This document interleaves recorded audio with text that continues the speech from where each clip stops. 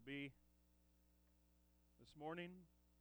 By the way, that was a callback to last week. Those of you who were here for outdoor worship will remember that my youngest, as I was coming up to preach, said, "Preach it, Dad." To which I replied, "You got it, son." So, Mark chapter 13. I appreciate the encouragement. So, we spent the first part of this year walking through the Gospel of Mark. COVID derailed our plans a little bit, my plans at least, but we still made it to the empty tomb on Easter Sunday. Now we're kind of going back, and it's not really part of the Step in Step with Jesus series. Not really, but it is. I mean, it's part of Mark's Gospel. And so this morning, as we come to Mark chapter 13, we see Jesus addressing the future.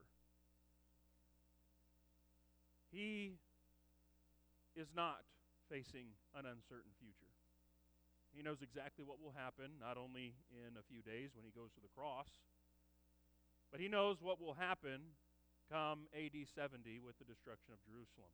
What he is doing is he is providing for his disciples who are facing an uncertain future.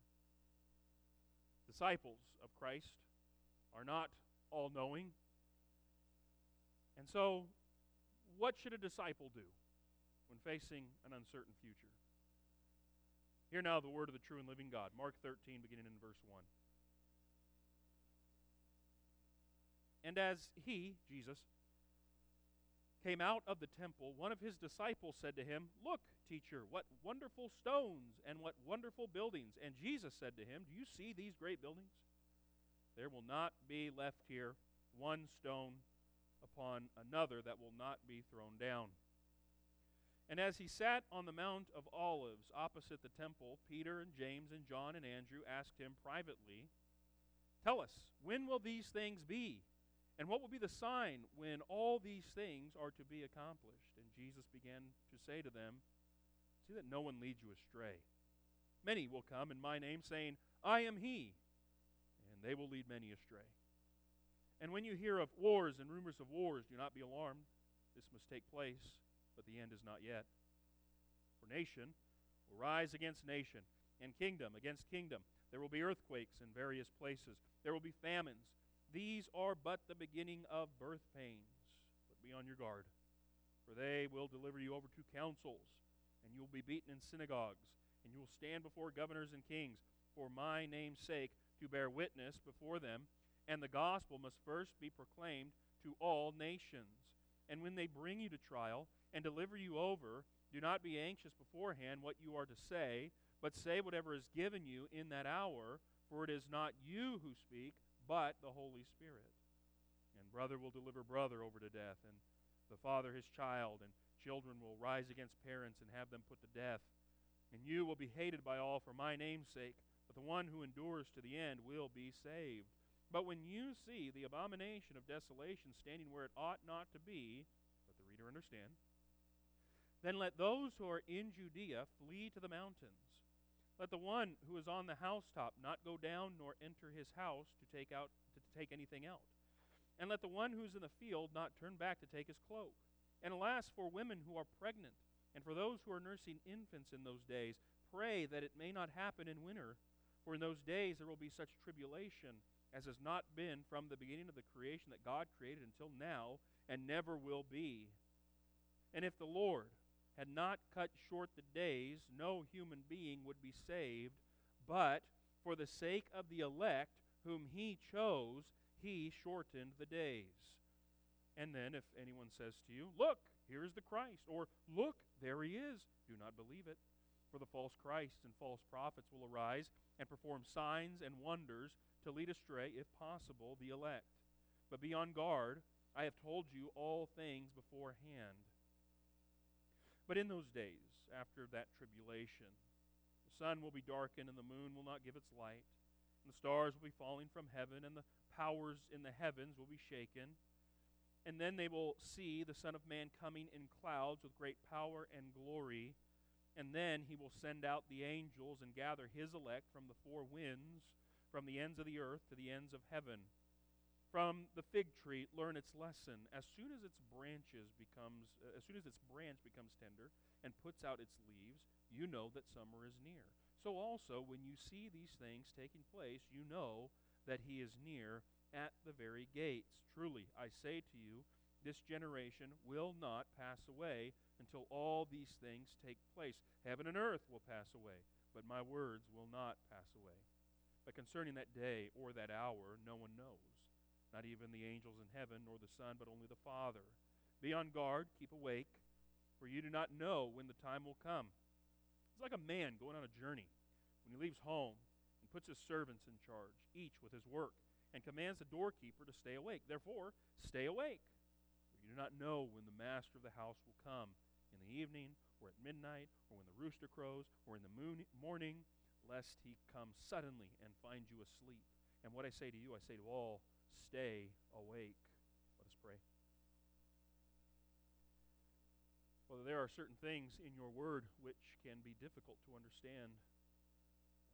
Prophetic literature is one of those things.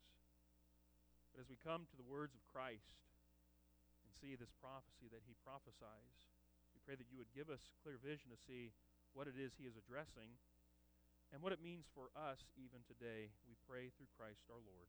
Amen.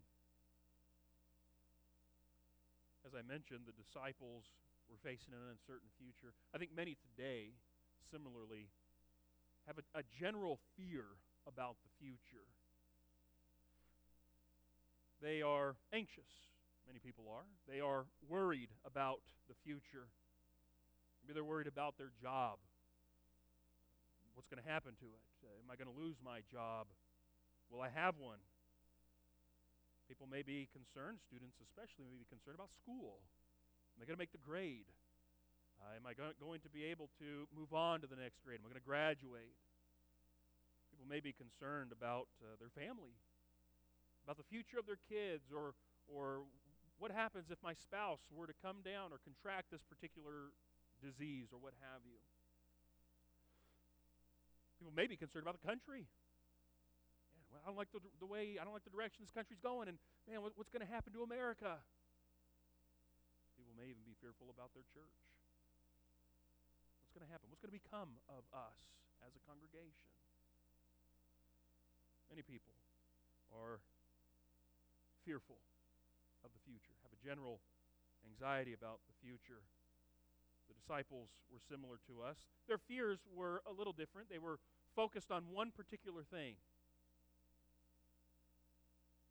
They were focused on the temple, focused on Jerusalem. What would become of the temple? Jesus gives this enigmatic statement in verse 2. Not one stone left upon another. And the question that the disciples, Peter, Andrew, James, John, ask is, when's this going to happen? What will be the sign that all this will be accomplished? They're fearful about the temple, about Jerusalem. It is as if Jesus is saying, there's going to come a point where your whole world is going to come undone. That's what it would have felt like. Remember, Jesus hasn't gone to the cross yet in Mark's gospel. The empty tomb hasn't happened yet. There hasn't been this shift. Pentecost hasn't happened. And so they are still very much invested in the sacrificial system and the temple in Jerusalem. And now here's Jesus saying, yeah, that world's coming to an end.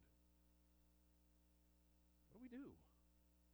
How can a disciple face an uncertain future such as this? What will become of us? What will happen? I believe Jesus here provides us with what is necessary in order to face the future with confidence. A confidence that doesn't come from ourselves, but comes even from the Holy Spirit who lives within us. Mark 13. It's a much contested chapter along with the parallel passages over in Matthew and Luke's gospel. And there are a lot of ideas about what Jesus is talking about here. One of the things that's vital for, by the way, this is true for any Bible study that you're doing when you're reading God's Word. One of the key things is context. What do we mean by context? Well, we mean the surrounding words and phrases and sentences and paragraphs, the surrounding verses of a particular word or phrase or verse. Let me give you an example here, and I think it's one that will ring true for us today.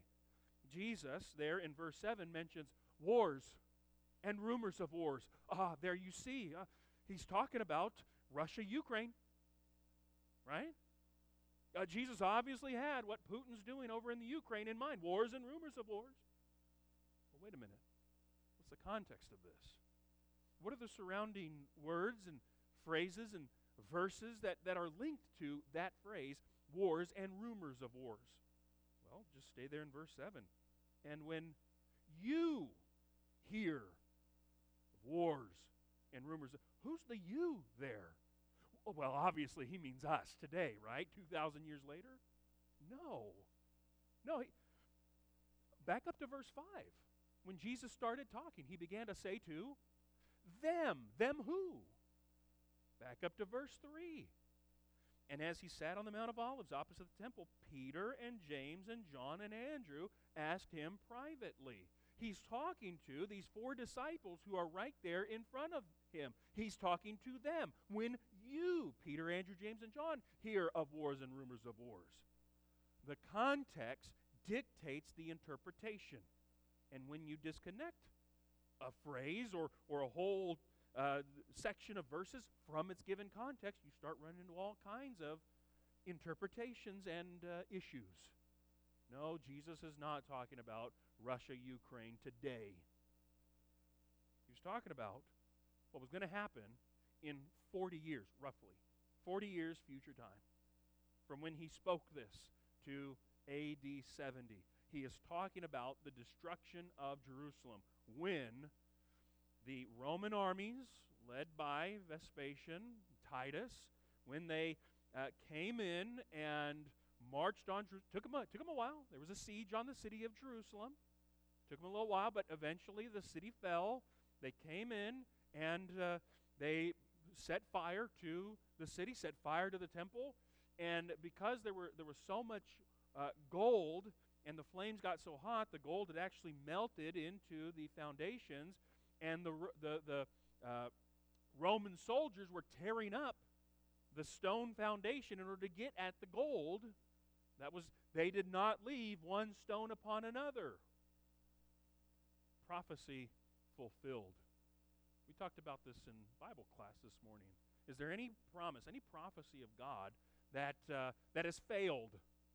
And you go throughout redemptive history, no, there is not a single promise that God has made that has failed. Not a single prophecy has failed. And by the way, that's instructive for us because Jesus said, I'm coming back one day. Now, notice verse 6. Jesus says, many will come in my name saying, literally it says, I am. Ego me in the original, I am. Oh, that's a bold statement for someone to make. They will lead many astray, Jesus says. But you come to verse 23, and you notice that Jesus says there, but as for you, again, his disciples, behold, I have told you everything in advance. Jesus has made prophecy. He's spoken prophecy to his disciples. I have told you everything in advance. And what we see historically is this gets worked out in AD 70. Now, you do have to deal with verses 24, 25. What about all that sun being darkened and the moon refusing to shine and the stars falling from heaven and all that? Briefly, Jesus is heir to a rich prophetic heritage that we have in our Old Testament scriptures, the Hebrew scriptures. Jesus is heir of that. And he, utilizing language that Isaiah utilizes, that Ezekiel uses, that Joel uses, he plugs this into in highly figurative prophetic language, talk about essentially the end of their world. And so whenever you come across this kind of language, the sun refuses to shine, the moon doesn't give its light, the stars fall from heaven, or statements that are similar to that. In prophetic literature, you are to understand, oh, this is highly figurative language to describe the end of somebody's world. And sometimes it's applied to the Babylonians, and sometimes it's applied to the Assyrians, and sometimes it's applied to Israel and Judah. But it's using cataclysmic, catastrophic language in order to communicate the world's coming undone. Your world is coming to an end. And so that's how Jesus is using it here to describe the Jewish world as they knew it was coming to an end with the destruction of Jerusalem and the destruction of the temple in particular. How can he do that? And by the way, contrast this with these other con men over in verse 6 who are coming on the scene saying, I am. What's the difference?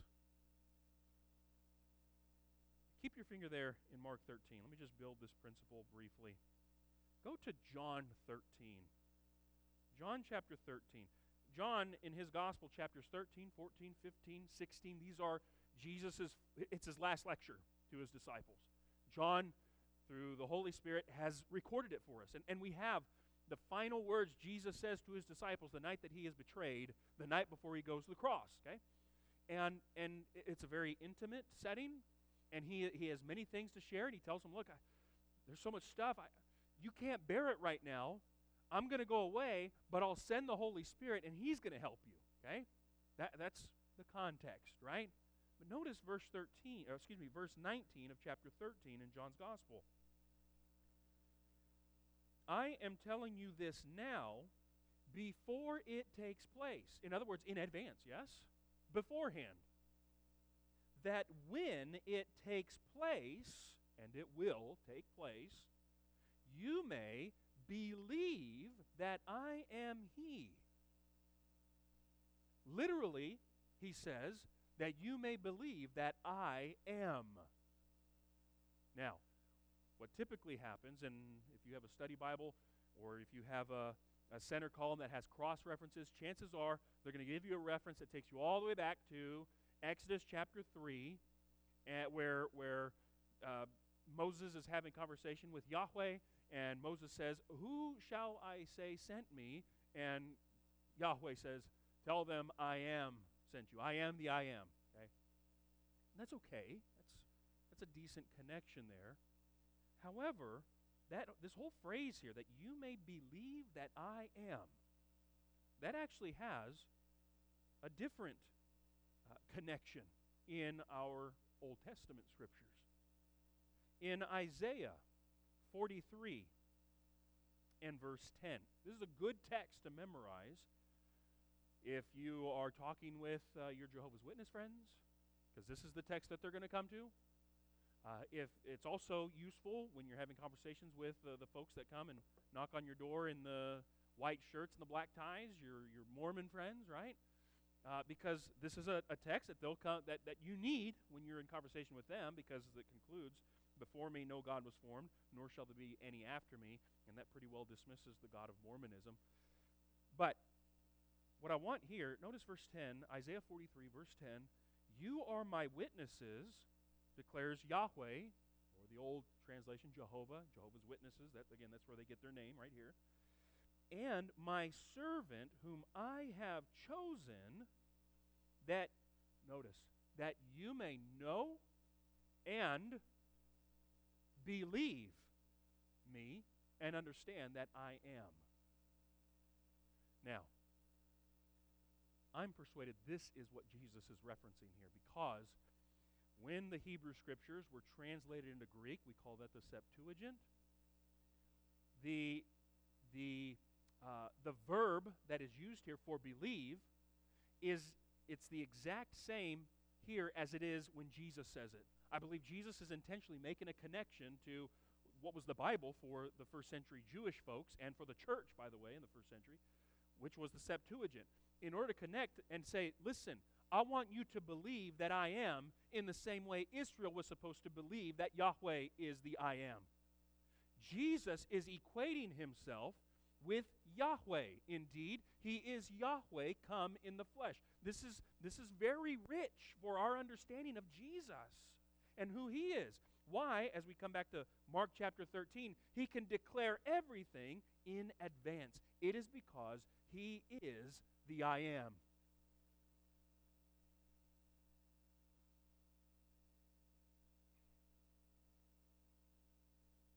Okay. What's a disciple to do? What is a disciple to do? By the way, I'm just getting to my notes. That was all introduction. Anyway.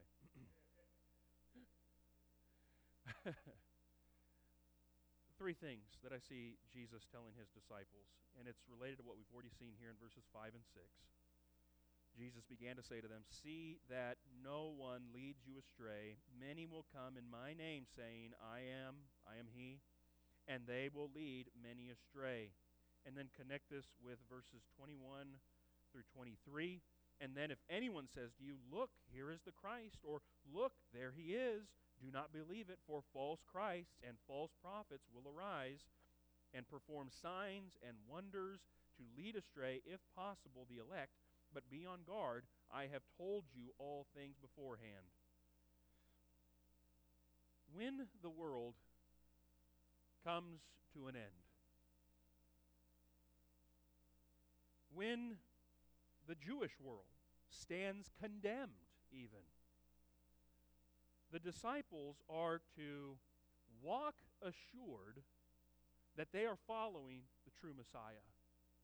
It can be very tempting. And we know, for many Jewish Christians in the first century, it was very tempting to go back. To go back to the temple and all that. You need to, and that's what the book of Hebrews is about. You need to walk assured we have the better, greater thing. But here, the disciples, the apostles, the early Christians, they're going to hear about these other guys that are going to come on the scene, and they're going to be claiming to be Messiah, to even be claiming, "I am."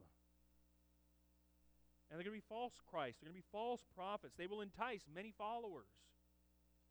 You even see this fulfilled as you come to the book of Acts, to a degree at least. In Acts chapter 5, verses 36 and 37, you have a prophecy named Gamaliel, and the Jewish authorities are trying to figure out, what are we supposed to do with this new sect, these new people who follow the way, these disciples of Christ. And it's Gamaliel who stands up, and he says in verse 35, "Men of Israel, take care what you're about to do with these men, for before these days, Theudas rose up, claiming to be somebody, and a number of men, about 400, joined him. He was killed, and all who followed him were dispersed and came to nothing. And after him, Judas the Galilean rose up in the days of the census and drew away some of the people after him. He too perished, and all who followed him were scattered." You did have these false Christs cropping up. And so Jesus is saying, yeah, that's going to keep happening. There will continue to be these false Christs. And what will happen is people will follow after them and make shipwreck of their faith. They will be deceived. They will be led astray. But Jesus is warning them, you got to watch out for these guys, all right? They're slick and they're suave, and they'll have their catered message. But you got to watch out for them, because they're not me. They are not the I am. They end up being just has-beens, okay? Jesus is telling them, yes, he's going to come back, and there's a principle undergirding this for the final coming, but you walk assured that you are following the true Messiah. These other false Christs, they don't ride the clouds like I do, right? That's verse 26. The Son of Man coming in the clouds with great power and glory. For all these other so-called Christs and false prophets, where's your power? Where's your glory? Non-existent? Nice try. No, Jesus, and by the way, even that phrase, coming in the clouds, that you tie that back to the Old Testament scriptures in Isaiah. Ezekiel talks about this as well. And the chariots, that was the war wagon of Yahweh.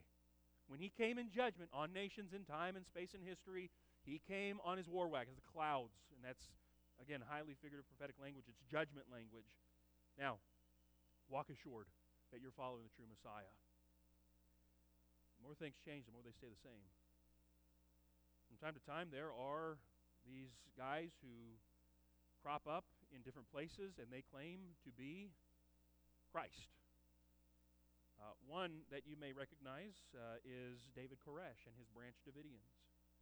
David Koresh claimed to be, quote, the Son of God, the Lamb who could open the 7 seals of Revelation. And he led many astray. And they died a tragic death out in Waco, Texas, for their misplaced faith in a false Christ. Many will come, and many continue to come, and this is why we need to be so familiar with the truth of the identity of Christ that when error raises its ugly head, we can spot it immediately. We can recognize the counterfeit for what it is because we so know and love the true Christ. We keep our eyes on Jesus. And when we hear these claims of so-called Christ, we can identify them for being the false claims that they are. The reality is that unfortunately there are many who claim to be disciples who, when they hear the claims of somebody claiming to be somebody, they unfortunately don't know the shepherd's voice. And they're led astray. Let it not be so with us, brothers and sisters. Let us be so familiar with the shepherd of the voice of our shepherd that when the hireling comes, we recognize it for what it is. And we follow the true voice of our true shepherd. One other thing, it doesn't just have to be false Christs and false prophets. I think many disciples can create idols in their hearts. It can be a false god. Back then, their idols may have looked like birds and bears and beasts. Ours maybe go vroom vroom today. Or they can be our house, they can be our bank accounts, they can be even our children. But no idol can truly become, we cannot allow any idol to become Lord in our life. There is only one Lord that we confess, and that is the Lord Jesus Christ. Another thing Jesus says here, and it's in verses 9 through 13. Jesus tells his disciples, when facing an uncertain future, you need to be prepared and willing to pay the price. There is a price to be paid when following Jesus.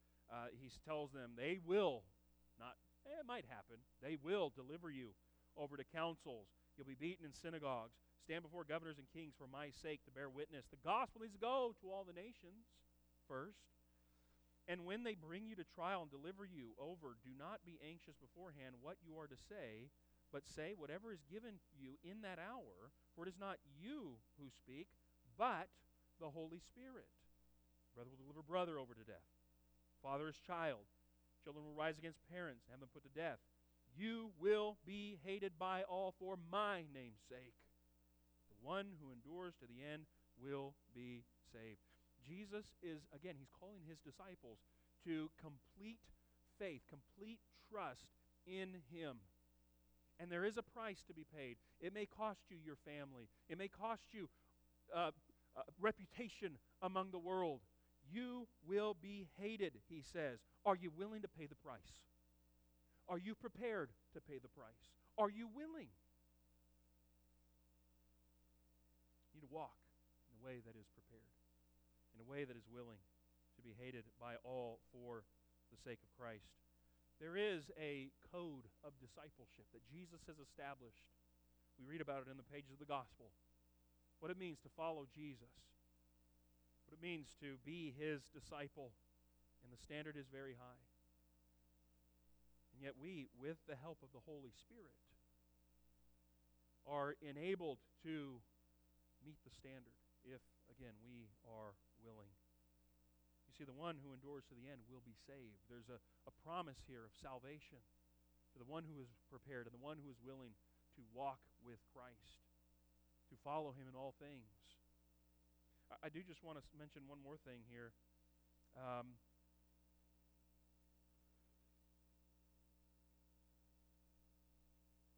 Members have come in the past. Christians have come to me, and they have asked about, why is it that when I get into conversation with folks, or rather I should say, why is it that I avoid conversation with folks when it comes to sharing the gospel? I'm fearful, or I'm timid, or what have you. Part of it may be that we don't recognize that the promise of the presence of the Spirit of God is couched in the context of risk, especially these conversations that bring risk with them. Conversations like sharing the gospel with others, sharing the most important good news that has ever been given and entrusted to jars of clay. You see, Jesus says here, look, you don't have to worry when you get in front of people, because it is not you who will speak, but, and it's the strongest contrast that can be spoken in the original language, but it's the Holy Spirit. You see, we have help from the Helper. Now, granted, it is not the inspiration like what we have in Scripture. That was different, and all of the revelation of God has been delivered, and it is God-breathed. However, it is help in the context of risk, that when you are confronted with these religious opponents, when you are confronted by those who even hate you, you will be given help, you will be provided for, and you will bear witness in a way that is God-glorifying. Of course, that brings with it other questions like, well, I've been there. I've been in conversation with folks, and I didn't have the words. And that happens too. And it may be that in that moment, there is something that the Lord is trying to teach you. Like, are you going to depend upon me? Are you really going to depend upon me in all things? And maybe he's trying to teach us humility. It's true. I am not omniscient. I may know a lot, but I don't know everything. And that's okay, because I'm a creature. I'm not supposed to know everything.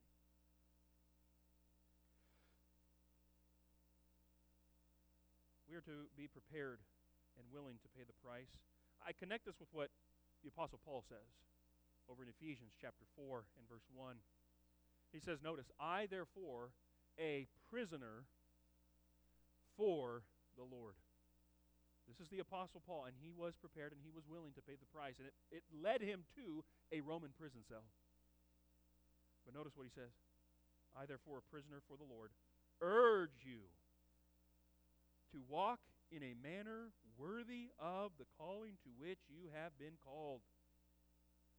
In other words, live according to the code of discipleship that you know from the Lord.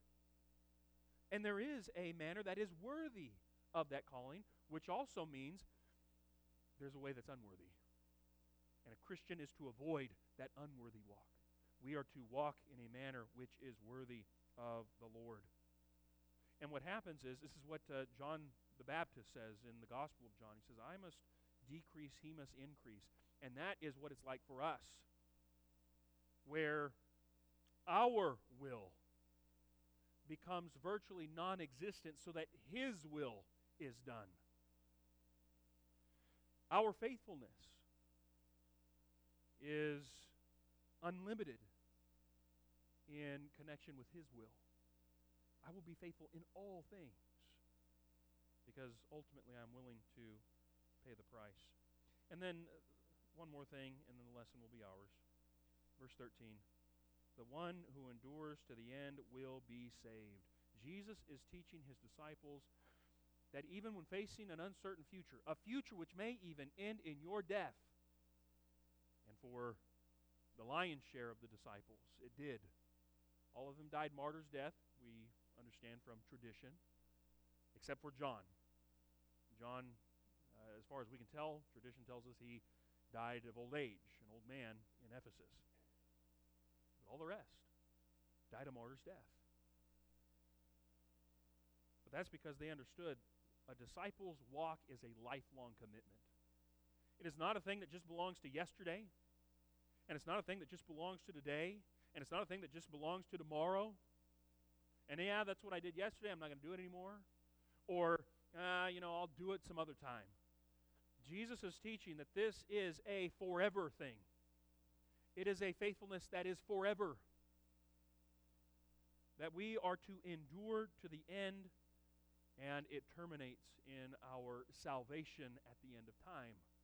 Jesus is not interested in fair weather discipleship. He is interested in forever faithfulness.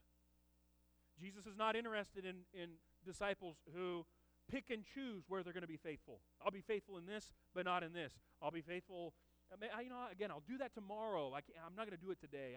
I want to live for me today, and I'll live for Christ tomorrow. Jesus, again, he's interested in forever discipleship. That you will be my disciple until the end. Jesus is also not interested in island discipleship. Sometimes I talk about how sometimes we get into our ideas that it's just me and Jesus. Or we get this idea that I'm just going to go off and be a spiritual Chuck Norris or a spiritual Rambo in a one-man army, right?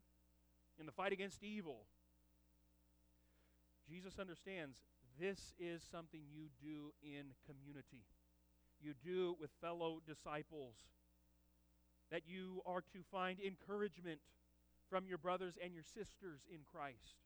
And that in fact, that is how you can endure to the end, is because you are mutually encouraging one another. And all the more, spurring us on toward love and good deeds, and all the more as you see the day approaching. And again, these first century disciples, they paid that price. And we need to learn the lesson well and mark it down where we keep sacred truth. That being a disciple is a lifelong commitment to faithfulness to Christ. That being a disciple is, it's not only for situations, right? It is, don't get me wrong. In the moment, you need to be faithful to Christ in that situation. But it's also perpetual. It goes from one situation to the next, where you seek to live consistently a life of faithfulness.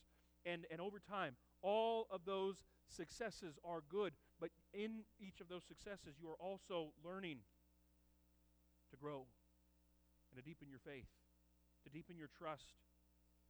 And you can look back on your life and you can see the abundance of these successes and know all along the way that really it wasn't you, it was God in you. It was Christ in you who helped you all along the way. That's why, that poster, and it's got a scene of a beach, and there's a single set of footprints, right? And then it's got the poem that goes with it, and it's sometimes during, and the scene is there's this person, they're looking back on their life, and they look, it's as if their life are these footprints in the sands of time, and sometimes there were two sets because they were walking next to Jesus, and then sometimes there was only one set of footprints, and they looked back and they said, Jesus, why did you abandon me? Why were there only one set of footprints? And he says, child, I didn't abandon you. It was those times that I carried you. And so those were Jesus' footprints. You know this, right? The footprints thing? I have issues with it because Jesus always carries us.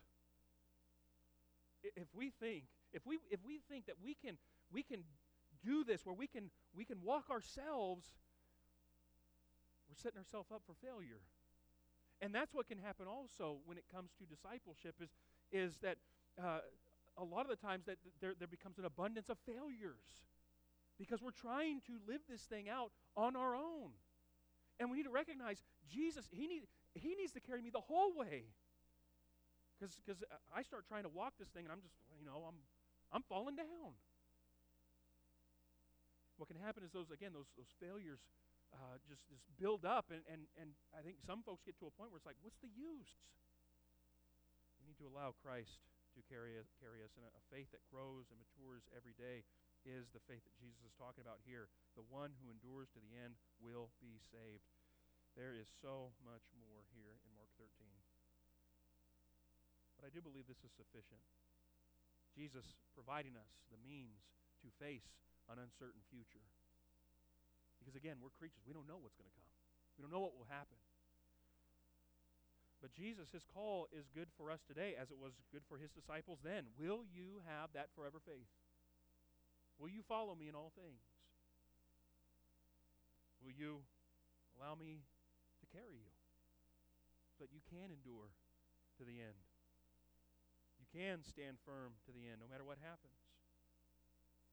Let's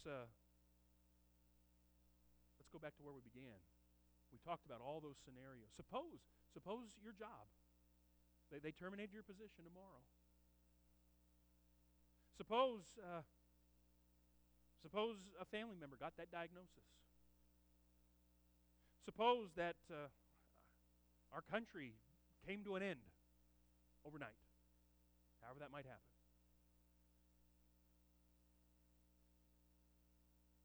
Suppose even, maybe concerning our church, our worst fears came to fruition. What would you do? How would these scenarios affect your faithfulness? Only you can answer this in your own heart of hearts. But we see the call of our Lord. Put your faith, your trust in me as the only Savior, and repeat after me, thy will be done. Let us pray.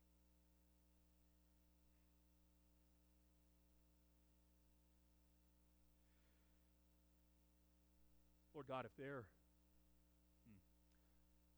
Lord God, there are those who are here. And I know that their heart is burdened with fear. I know that there are those who are watching online and they sense the same burden. Lord God, ameliorate and take away our fear. Help us to see that we do have a spirit of boldness and power. The Holy Spirit who lives within us. And by your Spirit within us, enable us to follow you, to follow Christ in all things. That we would be zealous for love and good deeds and all the more as we look to and hasten the day when our Lord returns. We pray this through Christ our Lord. Amen. Verse 10 says, the gospel must first be proclaimed